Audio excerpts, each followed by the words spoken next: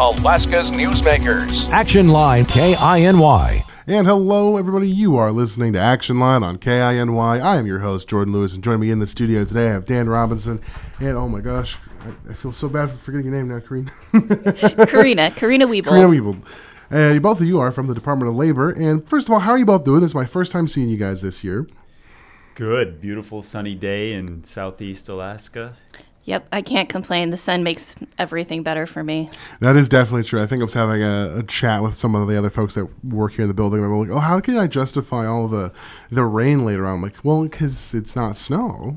So you have that going for you. And it'll just make you appreciate the sun more when the sun does come out. Yeah. So that's always an important step. Now, we are here to talk about the newest Trends magazine, which really focused on looking at the jobs forecast for going into this year. So, Karinne, I think we'll start with you because you talked about the statewide jobs angle. And now the first big thing I noticed is really the largest sector of potential job growth is looking at oil and gas. Do you want to talk about that? I think it's oil and gas. Yes, that is oil and gas. Oil and gas does have some good growth forecasted for next year.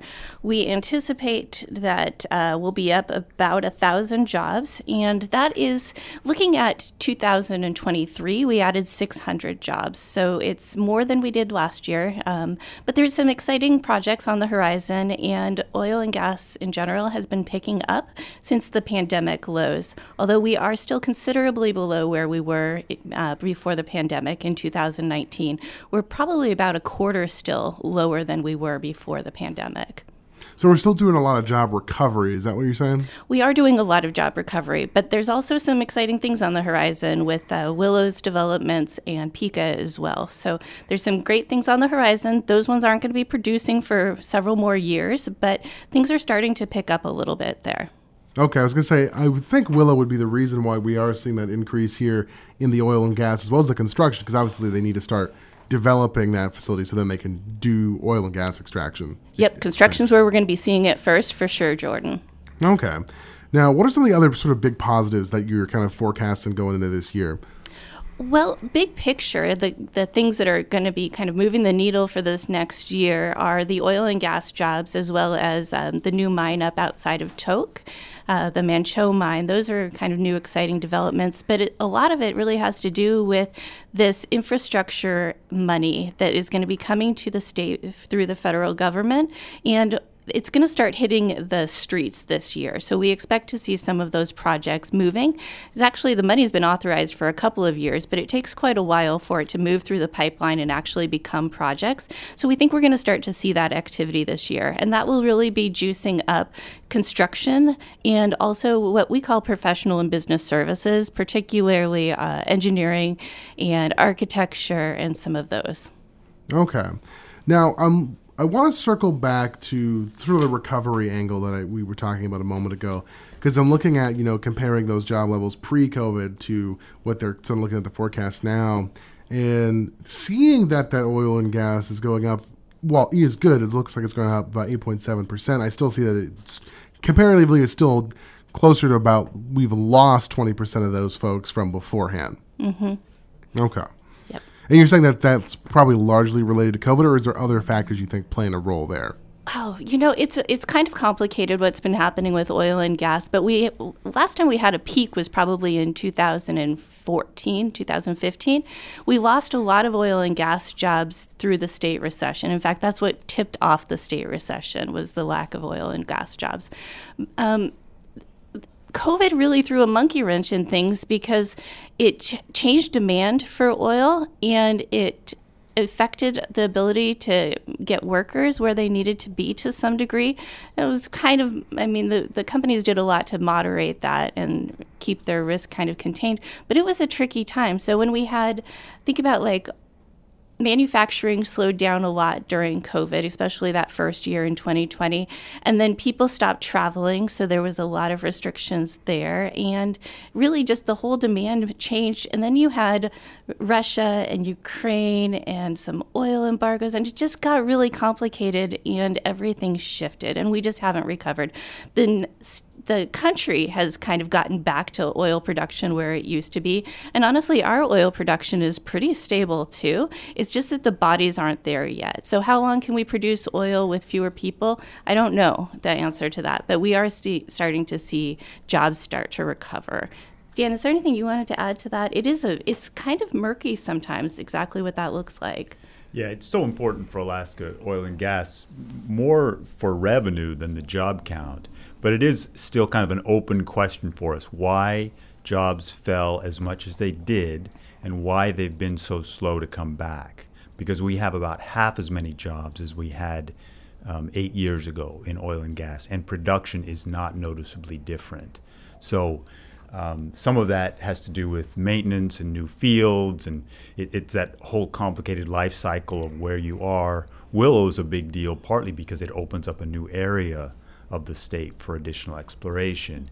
But the job counts remain quite low, and I don't think anybody believes they'll ever get back to where they were, just because that was so high and they came down as hard as they did. So, but like I said, kind of an open question.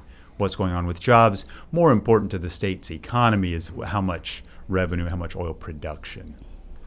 Right. I think you were right that it is a very interesting question for that, because to me what it would sound like then, even if there's still that market for it, it would make me wonder if there's larger economic factors at play. Maybe that because we had that like recession kind of back sort of 2014 time, maybe that sort of shifted the dynamic where it's like even if folks wanted to take those jobs, it just became not economically viable for them anymore. And then you throw COVID on top of that, where then it's even more not viable to be moving around. And maybe that could be the reason for why we're still seeing that long term where they're not coming back. When one important part of oil nationally is shale oil is so different. The production of shale oil down south, which has gone way up over the last 20 years, to North Slope oil production, which is more traditional, remote work site, just a less, I guess, nimble in terms of turning on and off the production as shale. So another complicating factor. Right. And so in that regard, it would be a matter of us having to update kind of how we were doing it if we were able, and then maybe that could play a role in getting folks to come back. Am I kind of understanding? Yeah, I don't know. I mean, they're very, very high wage jobs. So I was interested to hear a year and a half, 2 years ago, that they, like everyone, they were having trouble filling those jobs. Some of that is just what we've talked about a lot, which is there are fewer people of working age. So those people have a lot of choices, and wages are one of the things people are looking for, but not the only thing. But fewer people are apparently willing to do the remote work site situation, not because that anything's changed with that, but just because their workers are in high demand everywhere. So even for those high wage jobs, industries has struggled a little bit to fill them. It's definitely there's a lot of questions with very few answers in that area. It really, and that's true in some other things too with COVID and how much the disruptions will kind of persist, but more true for oil and gas, yes. Okay. Now, we don't have too much time left in this first half, so I want to kind of hit a few more of the statewide positives in the forecast. I see you mentioning, the federal infrastructure bill and the Inflation Reduction Act. So how are those helping us kind of going into 2024? Well, really what it's going to be is that some of that money is going to be expended. So we would anticipate seeing construction crews out working on roads and other projects. Those folks are going to be paid. Those will be counted as jobs, obviously. So we're going to be moving into an active phase as opposed to more of a planning phase. But we've been hearing lately that there's going to be about a 10-year spend horizon for this Infrastructure and Inflation Reduction Act money. And so it's going to be some every year and picking up in the next couple of years. So really, this is the first time that we expect to really see an employment impact from that money. And it's still pretty uncertain to us how much of it we're going to see this year as opposed to in the next couple of years. Okay. And then, Dan, do you want to add on to that? No, I think that's a good summary. It's Alaska's kind of trying to get its feet, I think, still from some of the pre-COVID challenges, and this demographic trend is so important. So that's probably where most of our thinking is, trying to figure out how to shed some additional light on things. Yeah, and Dan brings up a good point with the demographic shifts and our worker shortage. We are going to have these construction-oriented jobs at the same time as every other state is going to be having similar projects. And about 20% of our construction workers come from out of state and work here on an annual basis anyway. So we are going to be competing with other states and other projects for our workers. And that's going to be a challenge for us in the next couple of years. Gotcha. Well, on that, we are going to move into our break. When we come back, we'll be taking a more focused look and be looking at kind of how that forecast applies for Southeast. You are listening to Action Line on KINY. And welcome back to Action Line on KINY. Joining me still, I have these folks from the Department of Labor. Now, during the first half of the show, we spent a lot of time talking about the statewide sort of jobs forecast, but now I want to focus it back down to us here in Southeast. Now, Dan, I understand that you were the one that wrote this one. Now, the big thing that stood out to me was the noticeable drop in seafood processing jobs. So talk to me a bit about that.